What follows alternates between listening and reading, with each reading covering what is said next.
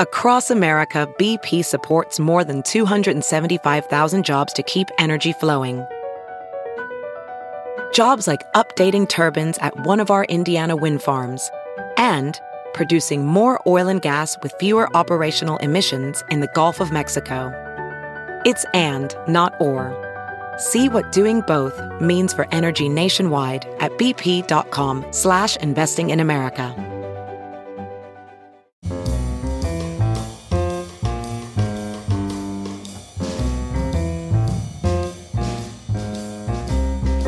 This is Merriam-Webster's Word of the Day for Thursday, January 25th. Brought to you by Merriam-Webster, publishers of the new Merriam-Webster's Visual Dictionary, featuring full-color illustrations and dictionary-scale definitions. Merriam-Webster's Visual Dictionary is available at your favorite bookstore.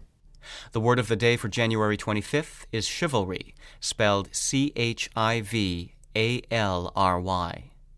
Chivalry is a noun that means the system or practices of knighthood, or the conduct, spirit, or character of the ideal knight, as in this sentence.